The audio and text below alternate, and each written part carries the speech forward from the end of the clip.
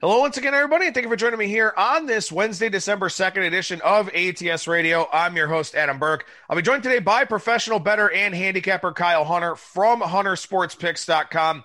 Going to try to do a 30-30 split here, talking college football and then college basketball on today's show. And, of course, probably as we get deeper into the college basketball season, maybe more of a 35-25 hoops, 40-20 hoops, something like that. And we'll talk about the reasons why here as we get into today's show. A few quick reminders right off the top. Bet $1, win $100 in free bets over at BetMGM Sportsbook on Sunday for the NFL matchups here in Week 13. Got a lot of great content over at ATS.io, and we'll be covering the different sportsbook promotions as their emails start making the rounds here on Wednesday. We'll talk about plenty of weekend promotions at PointsBet and DraftKings and William Hill and all throughout the industry for new signups in the states that have those sports books at present. Make sure you download the ATS app as well, which you can find in the Google Play Store, in the Apple Store, or you can head over to ATS.io, click on the buttons on the ATS app page on your mobile device. It will take you to a direct link to download that app. And if you are searching for it in the Google Play Store or the Apple Store, search against the spread, as ATS is actually a fairly common name for trucking apps and other things like that. But with that, we bring on professional bettor and handicapper Kyle Hunter from huntersportspicks.com. And Kyle, how's it going today, man? Going pretty good, man. This is a busy time of the year here with the overlap between all football and college basketball starting. But so busy, but doing pretty well. Yeah, it is a very busy time of year, to say the least. Unfortunately, our weather's shitty, so we got plenty of time to be inside here at this time of the year. But we'll start on the college football side, and we'll start with the point that I teased in the intro to the show here today, in that we're going to start spending more time on college basketball from this week forward. Obviously, we have no idea what we're going to get for bowl games, who's going to go to them, what we'll have for the college football playoff, as those rankings came out for the first time yesterday. But the thing about college football at this time of the year is, even in a COVID season, we kind of know what we're working with right now. So more opportunities probably present on the college basketball side.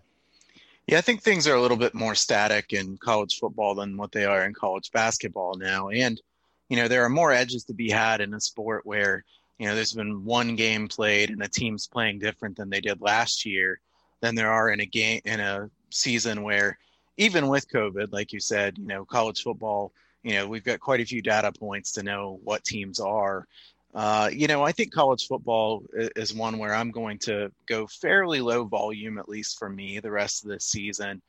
Been really up and down in college football, as I've said, really bad in NFL so far this year, but pretty good start for me in college basketball. And I feel like, there are some edges to be had there, especially with, there's 357 teams, so there's got to be some edges in those small teams. That's why we'll talk about a lot of them. Well, it's definitely tough. There's no transition time for these seasons. They definitely overlap quite a bit. And, that's even this year with, the NBA playoffs kind of going into October, NHL playoffs, same thing, not having those two sports going on, which people are generally handicapping at this point in time. The fall is just, it's a rough time of the year. And, fortunately, we love what we do. But at the same time, there's no transition time. You just go from one sport to the next. And you got to try and isolate where your biggest edges are. And for right now, I certainly agree with you. It's not college football. It's not the NFL. It's college basketball. Yeah, it is. And, totals in college basketball is where I think the biggest edge is. I really think there are some edges even ATS-wise in college basketball. But, it doesn't mean that there's no value to be found in college football. And I will have some plays there. I think we'll still have some thoughts as far as regression analysis and, things that go into this that could still give us some value. It's complicated this year because of COVID and knowing who might be out for certain games and which game might get canceled. It's kind of hard for us because, we kind of hope that a game that we talk about isn't one of them that gets canceled for the weekend. But I still think we'll have some good thoughts here for college football. And I do like bowl season a lot. I think, I'm looking forward to bowl season. I know it's going to look different this year, but we'll see what happens. Yeah, we definitely will. And again, we see more players deciding to call it a season here. We've seen more guys opt out over the last few days, and this will probably continue to be a thing. And I'm sure we'll have a lot of players that don't bother playing the bowl games. So that'll be an interesting dynamic to talk about as well. And, one of the things that I was able to do doing a solo Monday show usually is sort of take care of some of the things that I noticed over the weekend, some of my power ratings adjustments, all of that. Well, this week, driving back from South Carolina on Monday, not able to do that Monday show. So we got quite a few notes here coming out of the weekend. And, again, right now, the market is pretty efficient at this point in time with college football. There are, certainly some areas of concern with teams that have COVID, teams that have had games canceled recently because of COVID, all of that. But otherwise, if you've got as close to a true handicap as possible, probably not going to find a whole lot of equity in that line. So you have to handicap the game based on, matchup analysis, some regression signs, stuff like that. So we got some things to talk about here in that regard. And I'll go ahead and start with one that I noticed from the MAC last week. And this has been, a 3 or 4 year trend now under Chris Creighton, where Eastern Michigan is very competitive, far more competitive than they were several years ago, but they still cannot get out of their own way in close games. Against Central Michigan last weekend, they led 23-21 with 4:35 left, gave up 17 points in the final 4.5 minutes, and the last 3 drives for Eastern Michigan went fumble, interception, and this has just kind of been their MO in close games. Yeah, and a terrible beat for Eastern Michigan bettors. That was a really bad one. Eastern Michigan finds ways to make games close, and in this one they ended up blowing it at the end of the game. But, if you've taken Eastern Michigan as an underdog for the last few years, you've done well. Now, in this one, you got burned. But, I still think Eastern Michigan probably a team you'd rather bet on than against if they're getting points. But I think Eastern Michigan is a little bit weaker than they've been the last couple seasons. Now, you sent over some notes that you picked up on as well, and you've got a few other games in the MAC that caught your attention over the weekend. Yeah, Ohio and Bowling Green. Ohio 52-10. Bowling Green is terrible. They are really bad. McDonald, their quarterback, very bad. I hate to bust on college quarterbacks, but, you would think that they would have somebody that could throw the football a little bit better than him. Bowling Green, really a mess. I think Akron might be a little bit better than Bowling Green, and we see them play each other this week. So what a game. I'm not going to bet the side in that game. And I have to tell you, you always talk about I like to watch bad games. I have a bet on the total in that game, and I'm not watching that game. I don't want to watch that game. Man, that would be kind of cruel and unusual punishment to have, wife and kids have to watch that one, I feel like. So we got to draw the line somewhere. But, we move on to Ball State and Toledo, 27-24. What happened in this game? I did well in college football this past weekend, but the over in this game was one of my losses. Toledo couldn't move the ball at all in the first half in this game. I think the box score is a little bit misleading in this one. Toledo was 6.6 yards per play. Ball State 5.3 yards per play. Ball State was really conservative because they got way ahead. Toledo gets a lot of yards at the end of the game. Actually got the ball back with a chance to tie and then fumbled. So Toledo really was a mess in this one. I don't know why they couldn't score on Ball State. Ball State's defense not very good. And then Western Michigan and Northern Illinois. Western Michigan 30-27. Western Michigan only won by 3 here because they were 1 for 9 on third down. Northern Illinois was 4 for 5 on fourth down, and they ran 80 plays to 49 for Western Michigan, 40-20 time of possession. Western Michigan was 6.6 yards per play. Northern Illinois only 4.4 yards per play, though. The Broncos have a really explosive offense, and I think they're going to be, one to watch in the MAC for sure. Yeah, it's pretty funny. Like Caleb Ellaby is averaging 12, somewhere between 12 and 15 completions a game. And he's got a bunch of touchdown passes and tons of big plays and all that. We talked about Eskridge, their wide receiver, on last week's show. Western Michigan is not a team I would look to bet unders with. I'll just say that. A couple from the Mountain West here that I picked up on. We'll just sort of group these by conference as we go along. I don't know how the hell this happened, and I did the math on this like 8 times just to make sure it was accurate. How did Utah State have 7.53 yards per play against New Mexico? I mean, we thought New Mexico's defense would at least be, the redeeming quality of that team with Rocky Long, with a good defensive coordinator turned head coach in Danny Gonzalez. 7.5 yards per play to Utah State is not a good defensive showing at all. And a team that did not do well offensively from the Mountain West. And I know it was a really weird spot for them, a game that kind of came together very late in the process, but 2.6 yards per play for San Diego State against Colorado. Kyle, is Colorado actually good? I've had to upgrade Colorado every single week now, and I don't know if I've caught up with them or not. I think I moved them up 3.5 or 4 points this past week. Um, you know, San Diego State's offense is really bad. They are really bad. A couple games at the beginning of the year, they could just run the football, and that's all they had to do, and they can move the ball. They haven't been able to do that lately, and their passing game is non-existent. They're really bad passing. San Diego State's good defensively, but their offense is a mess. Colorado really has impressed me a lot. A really good coaching job there by Durrell. Obviously, it's been a pretty big upgrade coaching-wise for Colorado. I also think that Sam Neuer has been better than I expected him to be. I thought Colorado was going to have a weakness at quarterback, and he's been pretty good. So I think Colorado might be actually pretty good, but, I'm kind of cautious about them. I would say I would rather not bet on their games at this point. You know what's not good? The Big Ten. The Big Ten is bad. And it seems like week after week when we go through some of this box score analysis and stuff like that, we just have damning statistics about virtually every team in this conference at some point in time, and you've got a handful of them here as well. Yeah, the Big Ten's really bad, and obviously, us as Ohio State fans, it's not great when the Big Ten is bad, but we have to call it like we see it. Michigan State, 4.9 yards per play to Northwestern, 3.5. What happened in this game? I mean, I've watched Michigan State enough to know that they're really bad. Northwestern, 4 turnovers, -3 turnover margin, 5 for 18 on third down for Northwestern.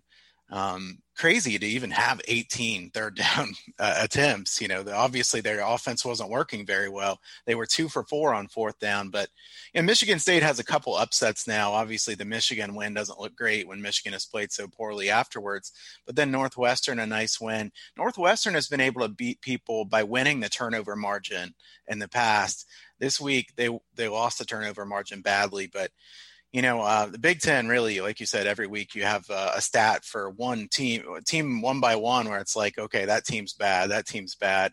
And really, Ohio State hasn't looked as good as what we thought they would be either. So I think Ohio State's clearly the class of the conference, but the Big Ten is very weak this year. And the next one I had on my list, Indiana 27, Maryland 11.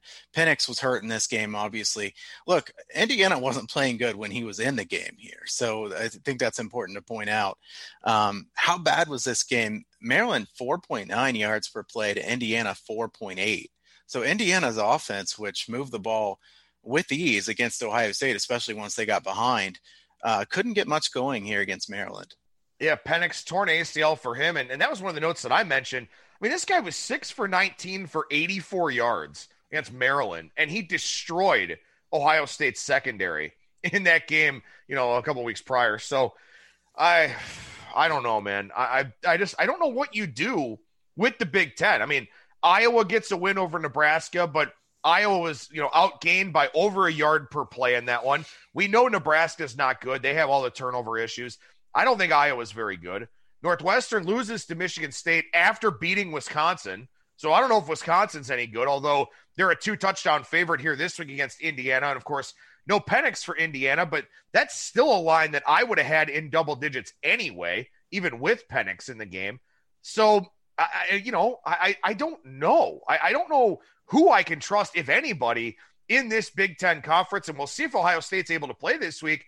But I'm sure as hell not laying 24 with them. I know Michigan State's bad, but I don't know what Ohio State is. I don't know who's going to play for Ohio State. The Big Ten, I mean, it's untouchable for the most part right now. Yeah, I think Wisconsin's probably pretty good, and I think they'll probably bounce back. I actually kind of would have wanted to bet Wisconsin if Penix was playing here, and we could have gotten a -9.5 or something like that, like it started. Wisconsin, I think, is a pretty good team, and I assume Mertz will play well there for the offense. Outside of Ohio State, and then I think Wisconsin, it's hard to know what you're going to get in the Big Ten. And like you said, I feel like Ohio State and Michigan State is unbettable this week. If you want to make a big bet on that game, I'd be worried for you because, Ohio State should beat Michigan State badly if they have enough players and it's key guys that, it's not key guys that are out. But, Michigan State's been up and down, and Michigan State's a bad team, but we don't know what we'll get from Ohio State. And like you said, at this point, we don't really know what we're going to get from a lot of Big Ten teams. So it is hard to bet the Big Ten right now. One note that I definitely want to make sure I mention here, Notre Dame. People are going to say, oh, they only won by 14. They're going to do whatever they can to diminish Notre Dame's victory over North Carolina. And I know we've been relatively critical, certainly on my shows with Brad Powers, about Notre Dame over the course of the season, but holding North Carolina under 300 yards of offense, that is not getting nearly enough run here this week. And I don't know if it's because of all the COVID stuff stealing headlines or whatever else, but this Notre Dame team has rounded into some very excellent form here. Yeah, Notre Dame's playing better than I would have expected by quite a bit, and I never would have expected North Carolina to have only 298 yards of offense. And if you watch the beginning of that game, North Carolina moved the ball really easily. It looks like it's going to be a shootout. The total in that game was upper 60s, 67 or 68. And I remember seeing tweets on my timeline was 14-14 in the first quarter. First one to 50 wins this game. And then North Carolina scores 17 points. Notre Dame, really impressive. They kind of just salted away their win there at the end of the game.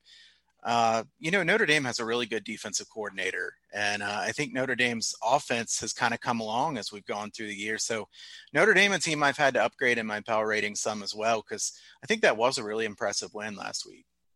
All right, so we get to some interesting stats, some regression stats, stuff like that. And you and I both isolated this one. And it's not really the most surprising of statistics. I think the degree to which this stat stands out is pretty interesting. But the Kansas Jayhawks are minus 34 in sack margin. I don't know how that's possible. That's hard to do in 8 games. I mean, gosh, this is, even if they had played 10 or 11 games, that'd be pretty ugly, but they've played 8 games and they're negative 34 in sack margin. You can't think of anything positive to say about Kansas football. I feel like also, Kansas games are nearly unbettable, right? Because you want to lay that many points against them. Not really. I mean, I'd probably rather bet against them than I would bet on them, but it's a really hard bet to make.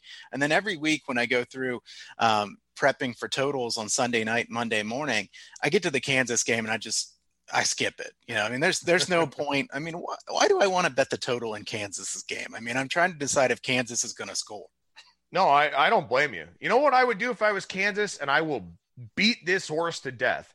I would hire Ivan Jasper and run the triple option. Yeah. It's that simple. You are not getting talent to go to Lawrence to play football. It's just not going to happen. Basketball? Hell yeah. Football? Not so much. And the Les Miles hire was weird too, because you're not going to grow anything with Les Miles. He's a placeholder there who, you get a big name hire, and that's cool. It's still not going to draw talent to play at Kansas. Just run the damn triple option already. I mean, why not? What do they have to lose at this point? I mean, they've been losing for that long. They might as well try something different. Mark Mangino's not coming through that door, probably because he probably can't fit through it anymore. But, look, that was the heyday for Kansas football. And I can say that as a fellow fat guy, by the way. One that I want to mention here, UNLV, they've allowed 26 sacks in 5 games. They've also allowed 29 red zone trips to the opposition in 5 games. So, seems like it's going to be a slow and painful process there for Marcus Arroyo, however long he's there. Yeah, and I will say that I've watched some of the UNLV games, probably too much, but UNLV's quarterback play has not been very good. They hold the ball a really long time. They got to get rid of the football some too. So, for some perspective, I will say I don't think it's only on the offensive line for UNLV, but yeah, I mean, to allow that many red zone trips, UNLV. I don't think it's fair to grade Marcus Arroyo yet. So, some of the people are saying Marcus Arroyo is not doing a good job. Let's see how he does here in a year or two. There's just not a whole lot of talent there. I don't think he has a whole lot to work with. Well, one more for me, and then we'll talk about some of the ones that you highlighted here. We talked last week on the podcast. I stumped you with a trivia question about the teams that were 100% on touchdowns in the red zone. Buffalo, I believe, was one of them. The other one was UMass. Unfortunately, that is no longer the case. UMass no longer tied for first in the country in touchdown percentage in the red zone. They are tied for 104th because they are now 1 for 2. Yeah, Buffalo was my guess. So Buffalo wasn't one of the two, right, but they were really close. I actually looked afterwards. They were 11 for 12 scoring touchdowns. So I have to give myself partial credit. Damn it. That was a pretty good guess. UMass, gosh, I mean, I kind of hope this is the last time we talk about UMass this year. Why? All right, fine. You watch a bunch of UNLV. You've already worked in Bowling Green and Akron, but you don't want to talk about UMass? I don't get it. UMass is next level bad, that's for sure. All right. What are some of the either regression signs or some of the more interesting statistics that you have here for today's show? Well, we already talked about Northwestern a little bit, so I should have thrown it in there. But I have to say, Northwestern's offense was supposed to be fixed with the new offensive coordinator and Peyton Ramsey, who is an upgrade, but they have 4 plays of 30 yards or more in 6 games. I mean, we saw this last year from Northwestern. For reference, Michigan State has 11 such plays in 5 games. We know their offense is terrible. So Northwestern's offense really isn't working again this year. I kind of wonder what's going to take to get Northwestern's offense working here. I don't know. I mean, they should be better than this, but they still aren't.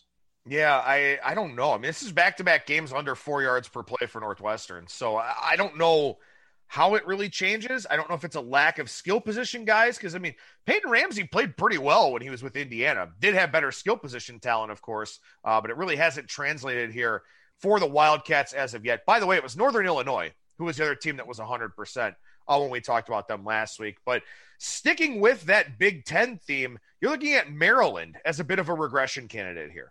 Yeah, Maryland is 19th in yards per play on offense, which is really pretty impressive.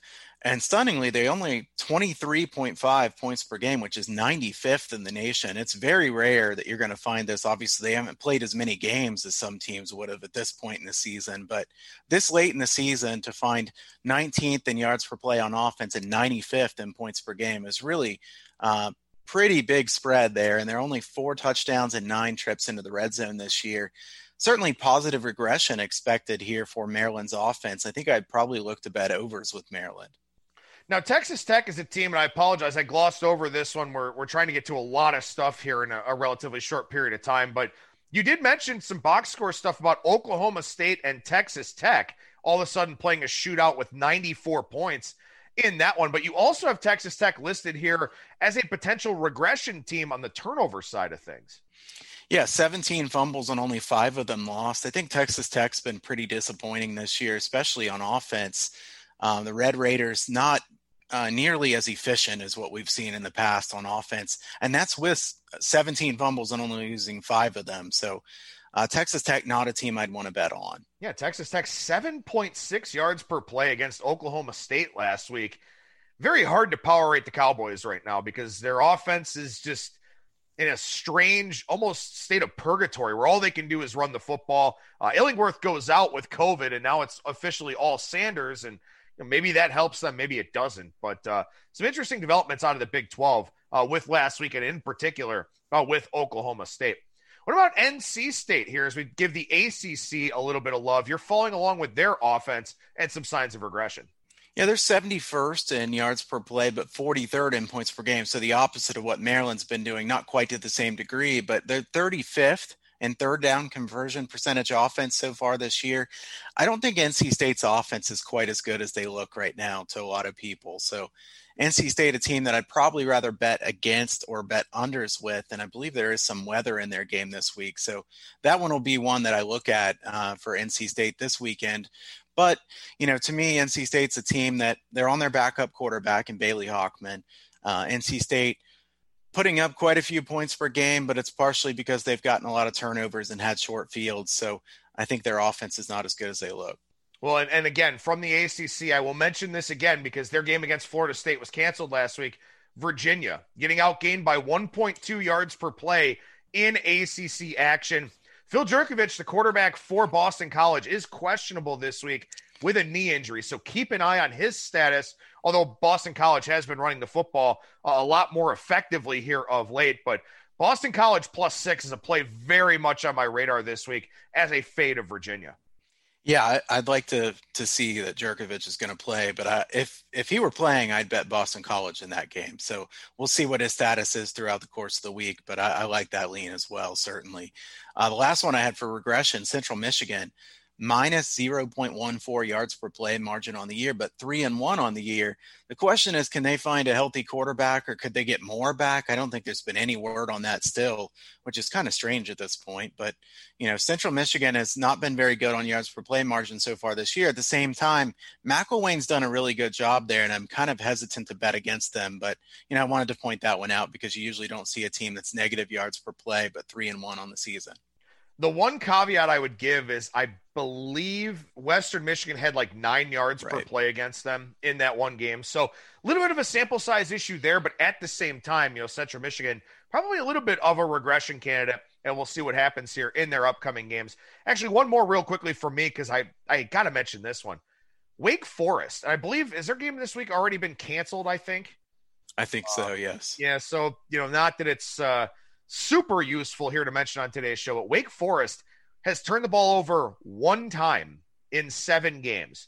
They are plus 15 in turnover margin. So I don't know if they've got another game left, but if they do, I don't know, maybe they just keep taking care of the football and defying the turnover gods. But 1 turnover in 7 games is simply astonishing. Yeah, that's hard to do. I wouldn't think that would continue, and we don't know when they'll play again. But if they do play again, that's something to keep in mind. I will say I don't love betting against Dave Clawson. So, we'll see what happens with Wake Forest, but I think they're shut down for now. We'll do a couple of game breakdowns here, and we'll start with a highlight video for Friday night's game 327, 328 in the Sun Belt. Louisiana takes on Appalachian State. 2.5, the prevailing number across the market. You can find some rogue 3s out there with Appalachian State, a home favorite in Boone, North Carolina. Total on this game, 51.5 or 52. I'm ATS Radio host Adam Burke, joined by professional bettor and handicapper Kyle Hunter. Kyle, interesting game here because Appalachian State 8-0 lifetime against Louisiana. They've beaten them 4 times over the last 2 years, twice in the Sun Belt Championship game. But I look at this one, and I think Appalachian State's a little bit vulnerable here. Yeah, this is a complicated handicap because the Coastal Carolina is already locked into the conference title game, and then you've got Louisiana going to be their opponent. So App State, this is their game that would matter to them. So you would think that they would want to play here in this game. At the same time, I feel like App State, you could argue that they're a bit disappointed because of, what their expectations were for the season. I see rain in the forecast for this game, and that's why the totals come down a bit. My number was 51.5, also minus 2.5. So I can't say that I have any great line value on this game. I will say, I think that, if you break down Louisiana, they have a really balanced offense. Levi Lewis is a good quarterback for them. He's not been quite as good as he was last year, but Mitchell and Regis, really good running backs. I would be surprised if they just get stuffed in this game. I know App State's defense is very good. On the other side, Thomas has been a bit banged up. App State still running the football pretty well. App State has a better defense between these two teams. I think Louisiana is the more balanced offense between these two teams. And, if I had to take something in this game, I would probably take Louisiana, maybe even on the money line. If you get 2.5, if you can get 3 at a, flat minus 110, I don't want to pay minus 120 or minus 125. I don't think that's a very good idea. But, I think Louisiana could win this game. And I think this game means a lot to Louisiana, even though they are locked into the title game, because Louisiana has lost to App State, I believe it's 8 times in a row. So, why would they not be up for a game like this? They should certainly be up for this game. The question is, does App State circle this game and say, hey, this is a really big game for us, even though we can't get into the title game? Or does App State not get as up for this game as Louisiana? I feel like, Louisiana would be the side I would take here if I took any side. Yeah, it's so interesting because Appalachian State has really underperformed expectation. I mean, they are 7-2. They have lost to the 2 best teams they've played in Coastal Carolina and Marshall. Both of those games, of course, on the road. They are back at home in the elevation for this one. And remember, as far as college football teams east of the Mississippi, Appalachian State is the highest in elevation. So they do get a little bit of a home field bump because of that, even though, of course, home field watered down a little bit here for this college football season. But App State's 2-7 against the number. Now, they've had problems covering in a big favorite role, and they've had problems covering in their close line games, both of which they lost to Coastal and Marshall. I think Louisiana, we kind of forgot about how good this team is because, they just haven't really done anything that stands out to any degree over the last several weeks, but they are a very good team. They've got a very good head coach in Billy Napier. I just feel like this is probably the most vulnerable that App State has been. And Louisiana, I think, is a team that's good enough to smell blood in the water and take care of business. But, I can't fault anybody for looking at the series history. Again, App State's won 4 meetings over the last 2 years. They have the Raging Cajuns number for whatever that's worth. Still, for me, I think it's Louisiana, and I agree with you. If you like the Raging Cajuns here, 2.5, not a ton of line value with that. Just go ahead and take the money line. Yeah, and I think that if you had to bet the total in this game with rain and conservative game plans, I think you would probably lean to the under. That would be my lean because I think there's going to be a lot of running in this game. I wouldn't think there'd be too many deep passes, a lot of running clock here. So I think the under would be my lean in this game and Louisiana. And if you look at it, Louisiana has lost to App State several times in a row, as we said. The thing is, I think App State is the weakest they've been, like you said, and Louisiana, I think Louisiana is at least equal in terms of talent this year. So I don't think that's been the case in the past. No, I don't think so either. My line's 1.5 on this game, which implies I would have Louisiana favored on a neutral, and I think that's a pretty reasonable breakdown of the two teams here for this Friday night game between Louisiana and Appalachian State. Make sure you check out all of our highlight videos over on our ATS YouTube page, and subscribe to the full editions of ATS Radio wherever you stream and download your podcast content.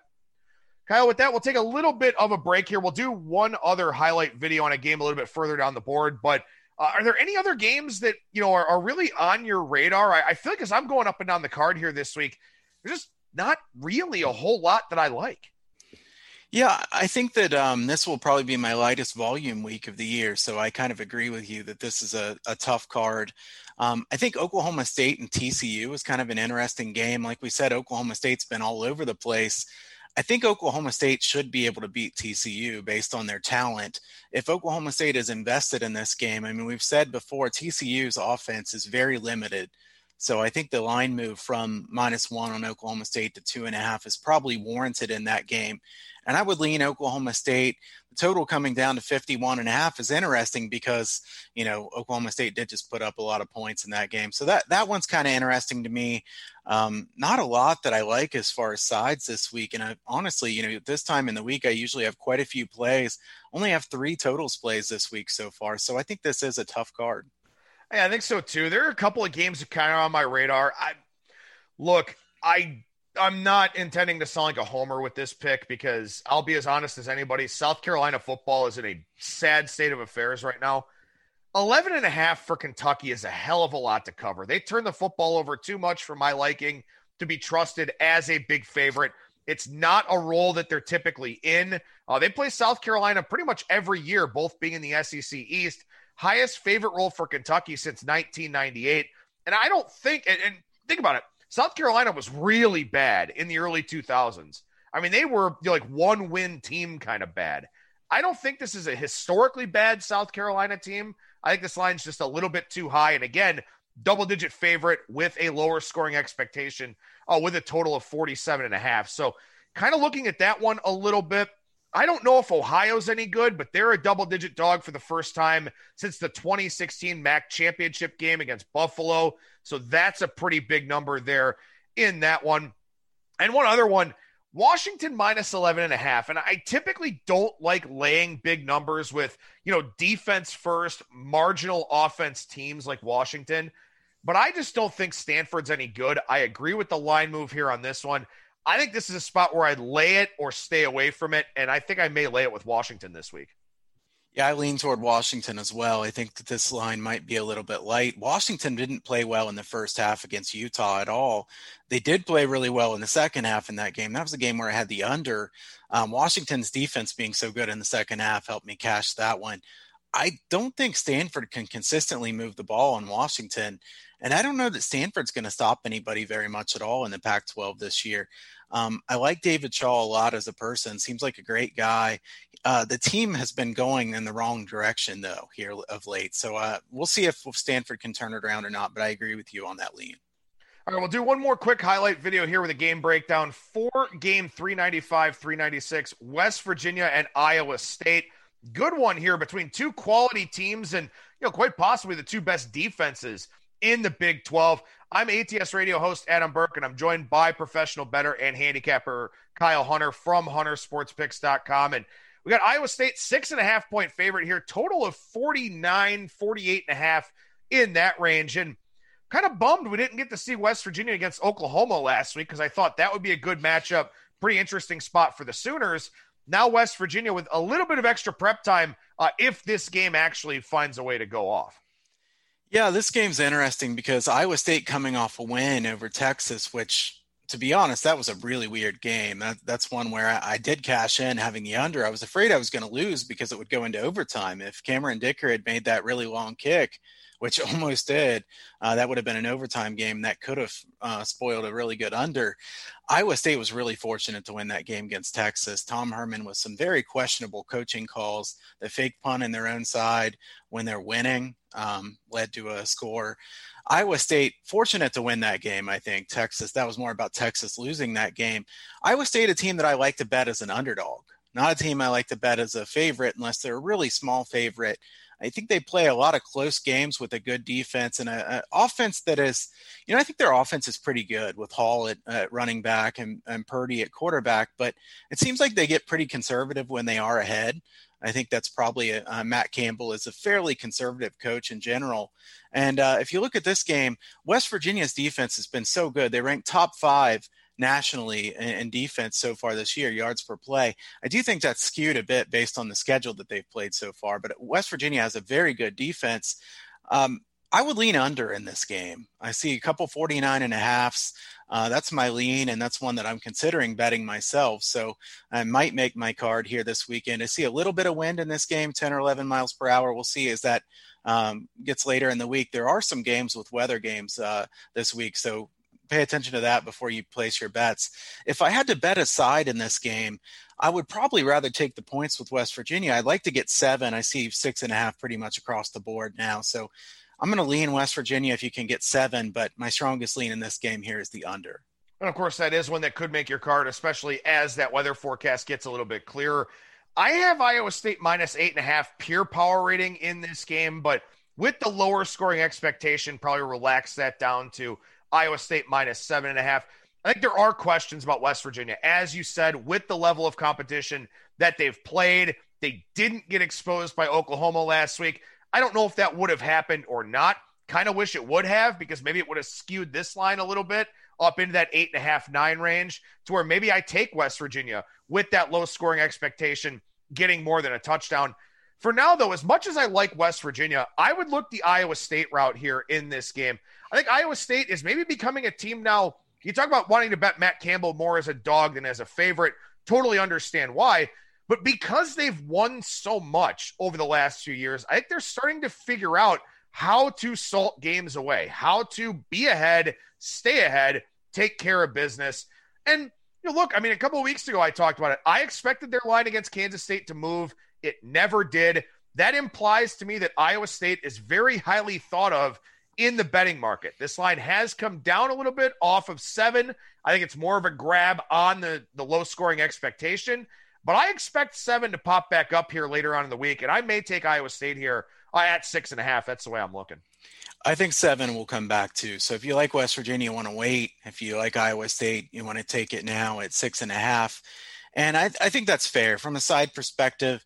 West Virginia, it feels like they're a team that we don't know exactly what they are still because they haven't played a very good schedule. I know their defense is good.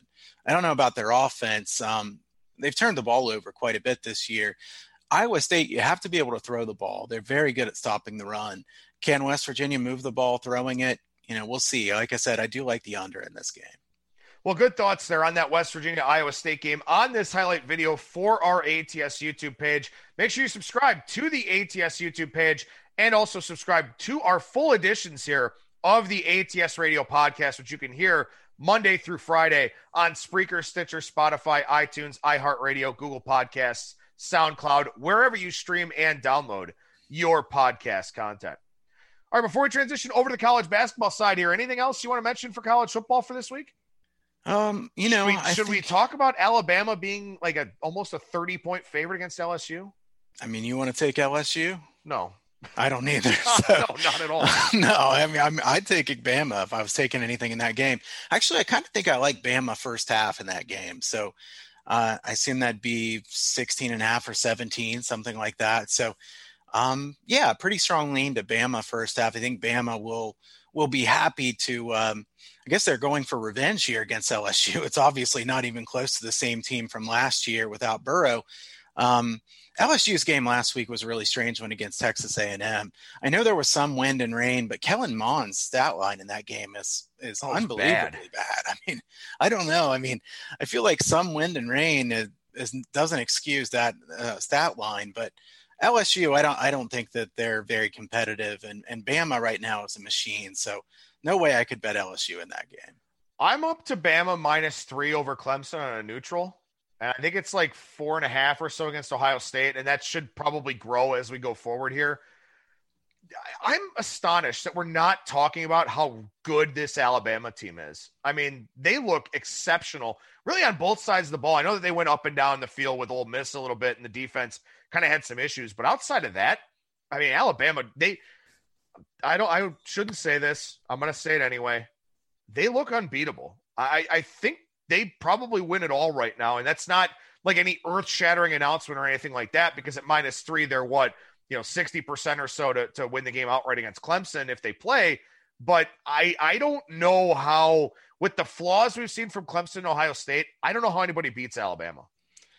Clemson should be able to score a lot of points if they play Alabama. The question is, can they get any stops against Alabama? It would certainly be an interesting game to see. I have -3 as well, and I have them 5 over Ohio State. So we're very similar on that. To me, Bama looks so good. And, Mac Jones probably not getting enough credit at this point. I know that Tua had a great season last year, so they say, well, it's just another quarterback getting in that system. Jones has played really, really well. I mean, he's been excellent for Alabama. All right, so we'll talk some college basketball to finish up the show here. Looks like we're going to get about 15 to 20 minutes or so on college basketball. But I would say to this point in time, and of course it started last Wednesday and I was out of town, so I didn't get to spend a whole lot of time paying attention to the first 5 days of the season. We've had our share of cancellations. We've had our share of games kind of fall apart. But I don't know. To me, I feel like they're kind of exceeding my expectations here so far. They are definitely exceeding my expectations so far. Scheduling's still going to be a mess. Things are going to change around, but hopefully the weeks going forward go as well as this past week, as far as, there haven't been as many games canceled as what a lot of people said there would be, or what a lot of people thought there would be. I do think that you're going to need to be able to adapt, because there's going to be a lot of scheduling changes on the fly.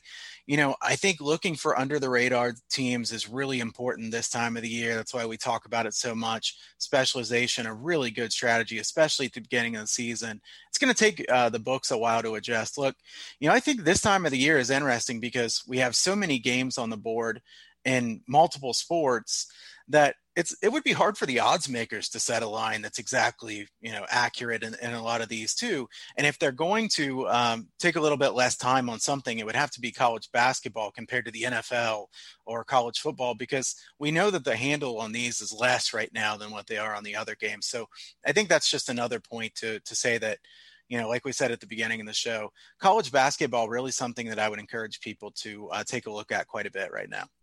So now that I'm settled back in, with the travel in the rear view, I'm going to try to pay more attention to this as much as I can. But from a betting market standpoint, from the standpoint of line moves and things like that, just sort of give us an overview. I mean, has the market been, overly reactionary, just a lot of knee-jerk reactions to results?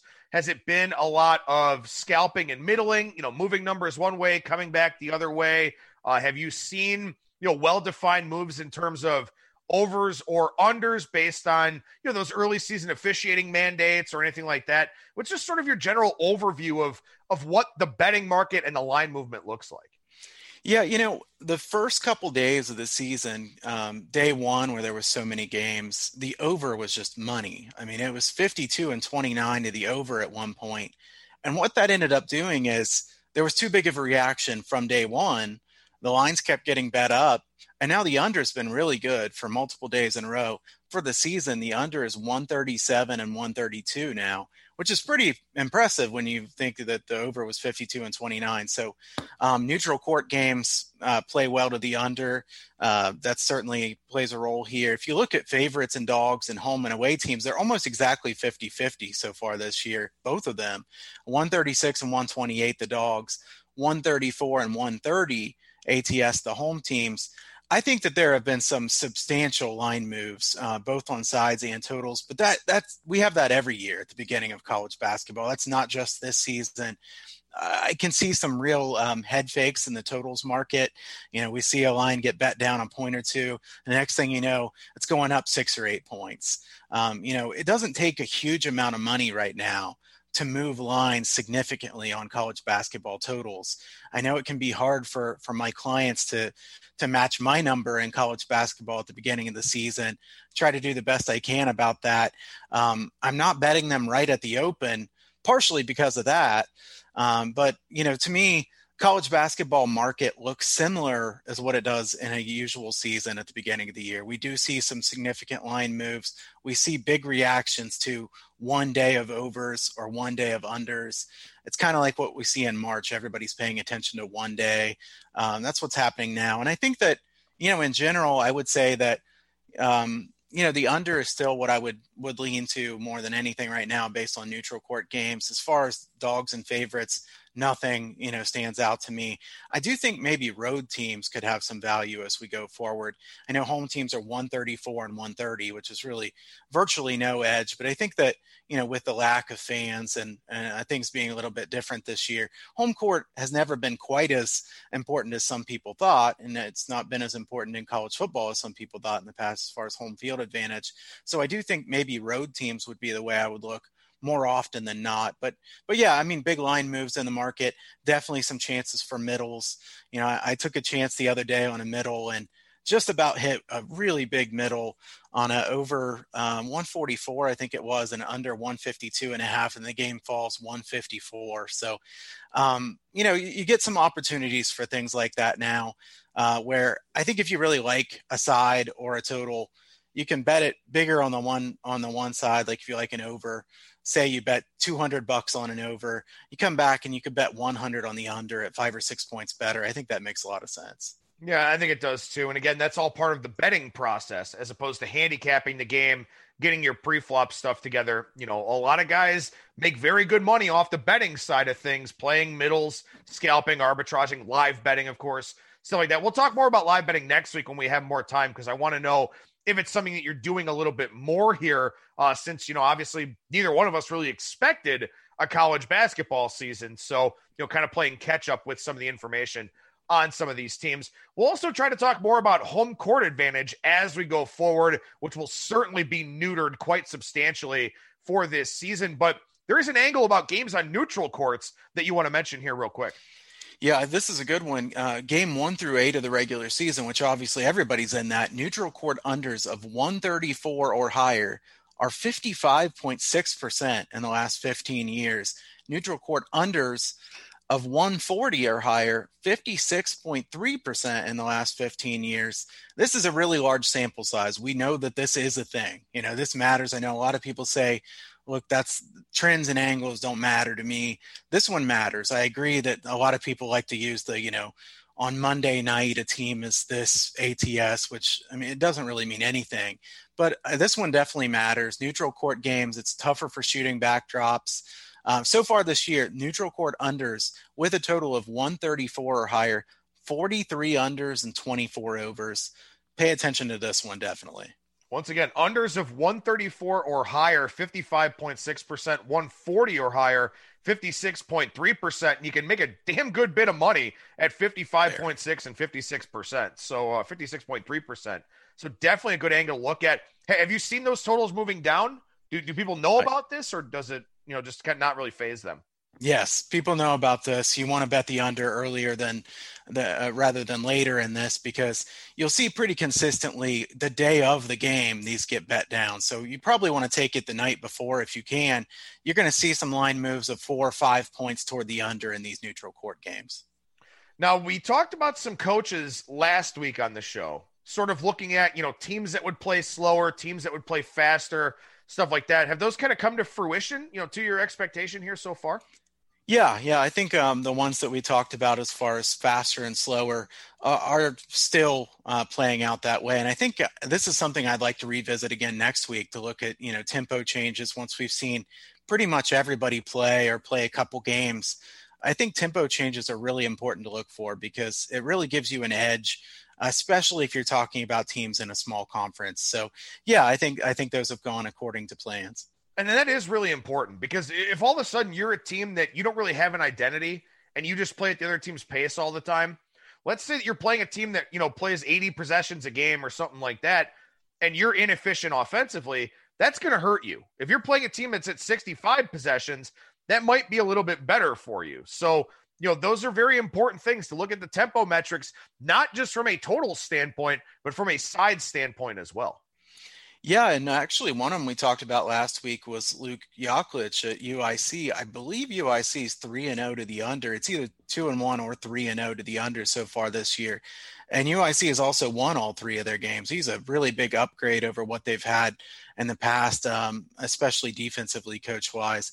I think UIC is a team that I would definitely look to bet on. I know the market is going to get a little bit higher on them now. Still think unders could be a good play for them. They're going to slow down the tempo a bit and play very good defense. So that's one that stands out to me as still a very good note from before.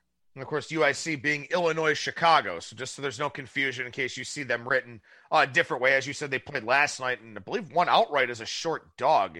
They correct me if I'm wrong there. I think they won by 16 as a dog there. Yeah, it's a very good look there for Luke Yaklich for sure. You got a couple of other, three other actually, under-the-radar coaching upgrades that are on your radar and should be on all of our listeners' radars as well.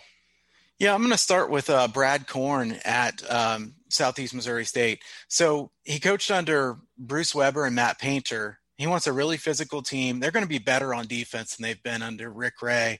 I think Ray was a pretty big disappointment. He went to Mississippi State, I believe it was, and then goes to Southeast Missouri State, and he didn't have much success either place.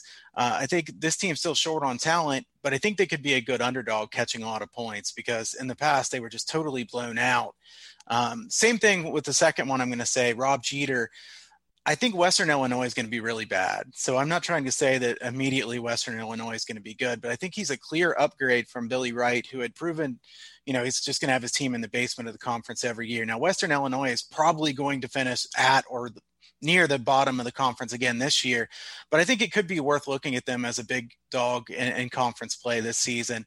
The last one I want to say, and I think I have to vent here real quickly. Jeff Linder at Wyoming. I think Linder is a big upgrade from Alan Edwards. I think the players did like Edwards. They tried hard for him, but they didn't seem to have a very good scheme.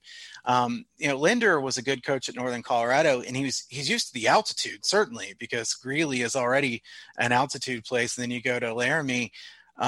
This team's going to improve through the year. I have to say, I had Wyoming the other night against Texas Southern. I got -5.5. I think the line got up to 10 or 10.5. Wyoming's up 52-31, 1 minute into the second half, and then they lose outright. I mean, to be honest, that's a real head scratcher when you think about it. Texas Southern, kind of a team that doesn't have much of a bench, going to Wyoming to play on short rest at altitude and just dominating the second half. So I don't know what happened there in the second half of that game. I still think that Wyoming will be a good team to bet on at points throughout the season. And I can't argue, I've had a good start to college basketball season, but that was a weird game, certainly. Well, and these are really important ones. These teams that are absolute bottom of the barrel teams that are going to play better, it takes a long time for the markets to catch up to them. And of course, there aren't a lot of recreational bettors playing Western Illinois games or, Wyoming games or anything like that. But it still takes time for the books to make their adjustments because, again, their focus right now is making sure that they've got the top 25, the top 50 types of teams accurately power rated and lined. So these are things that we talk about early on in the season here that we should get, at least 3 or 4 games of value out of, if not more. Yeah, I think so as well. And I think that, talking about teams that are bad teams that could be good underdogs is probably about the best value you could find on those. And the other one that I think that, I want to keep revisiting throughout the course of the season is the tempo changes. Obviously, once we get really deep into the season, everybody will know about them. So for the first few weeks of the season, let's revisit the tempo changes as well. Yeah, we'll definitely work some more on that stuff next week. And, as we've got more of a feel for the market, some more data points for these teams, because they're going to be playing, some back-to-back situations here this week in these neutral site games and all that. We're going to start to get a little bit more of an idea of what we have to work with. And again, of the teams that have made changes that, could possibly be sticking here as this season goes along. And we are dealing with really small sample sizes right now, to say the least, but you still want to look to play either on or against some of those outliers that are out there. And you do have a couple of regression candidates here, particularly from beyond the arc. Yeah, this is something I want to work in more as we go, obviously, too. And we'll have quite a few of these. I know that several listeners have said that they like the regression stats, and, it fits both your and my handicapping profile pretty well. So, here's a couple that stand out to me, though. Southeast Louisiana is shooting 12.8% from three-point range in 3 games. I mean, nobody can be that bad at shooting threes, can they? I mean, obviously, they're not going to be that bad, but I mean, this is a regression candidate that they have to get better from 3-point range. They can't shoot that bad. I mean, I could go shoot better than 12.8% from 3-point range now, and I haven't picked up a basketball in a long time. But, on the other hand, you've got Abilene Christian shooting 54.5% from long range in 4 games. This team is not going to continue to shoot 54.5%. Look what they shot last year. They were below 32%. 2 years ago, 37% from 3-point range. This is not going to continue. Abilene Christian unders, I think, could have value going forward, because Abilene Christian does play good defense. I don't think they keep shooting the ball the way they have been. Well, and again, if you want Duke and Kentucky and Kansas and Michigan State and, North Carolina and all those types of teams, we'll talk about them as we go throughout the season. But both Kyle and I firmly believe that the way to make good money in the college basketball season is to dig very deep. We're going to talk about the Summit League and the Big Sky and the Big West and the Southland. And I'm sure we'll talk about the Atlantic Sun at some point and a bunch of those conferences that are way under the radar. You know what? Winning $100 in an ACC game is the same as winning $100 in a Big West game or in a Conference USA game or something like that. We just personally believe it, and Kyle's been an excellent college basketball handicapper for a long time, that you're going to find more line equity and more value in these smaller conferences. Right. And the other thing is that, if you want to listen to just Kentucky and Kansas or Duke, there's lots of podcasts that are going to give you that, lots of TV that's going to give you prep for those games. There's not very many people that are going to talk about the games that we do here. And I think that also helps things, because, we're talking about things that have a lot of value and you're not going to hear it elsewhere. Yeah, and again, it's very important to isolate these things early on in the process as much as you possibly can, because you will be able to make money off of them, especially in these lower conferences, well below mid-majors is what we're kind of talking about here. Although there is one game you want to touch on real quickly, and I think this is a good idea to sort of give our listeners a little bit of a view into how you handicap college basketball, into what you're looking for. And you're looking at this North Texas and Mississippi State game here coming up this week. Yeah, I think Grant McCasland is a really good coach. I think he's a tremendous coach. North Texas had really bad luck on defense last year, according to shot quality metrics from dribble handoff. If you look at North Texas, they're a team that just got beat by Arkansas 69-54. So the markets aren't going to be terribly high on them coming into this game. Mississippi State, a team that lost a lot from last season. Mississippi State without, their top 2 players from last year, maybe top 3 players from last year, arguably. Mississippi State's offense is way down from a year ago. North Texas is very efficient on offense. They're going to continue to be very efficient on offense. I think Ben Howland's team will improve throughout the course of the season, but I think North Texas is a live dog in this game. I think, Ken Palm has this at 4. I don't know what Bart Torvik has this at. I think if this line comes out at 4 or better, for North Texas. I will have North Texas on my card for Friday. I think North Texas is a team that could surprise people quite a bit this season. And I think Mississippi State is the right type of team to fade right now because Mississippi State really lost a lot from last year. People think, well, Mississippi State was a pretty good team last year. They went 20-11. They're not going to be that good this season. And North Texas, a team that comes into this game with nothing to lose, I think they prove a point here, and I think they could win this game outright. Yeah, it's a Friday night game here, North Texas and Mississippi State. Torvik's got North Texas minus 1.2 for what it's worth. Everything obviously very dynamic right now with these rankings, websites, and all of that as we get more data points and the schedule fills out and all those kinds of things. But we'll have some talking points for next week. We can kind of talk about continuity, returning production, how much that matters for you, some of these tempo changes, and all that kind of thing. It's a very big puzzle with a lot of pieces that we got to put together for college basketball. And we'll try to do that as much as we possibly can here over the next several weeks of shows with professional bettor and handicapper Kyle Hunter from huntersportspicks.com. And Kyle, what's going on over at the website right now, man?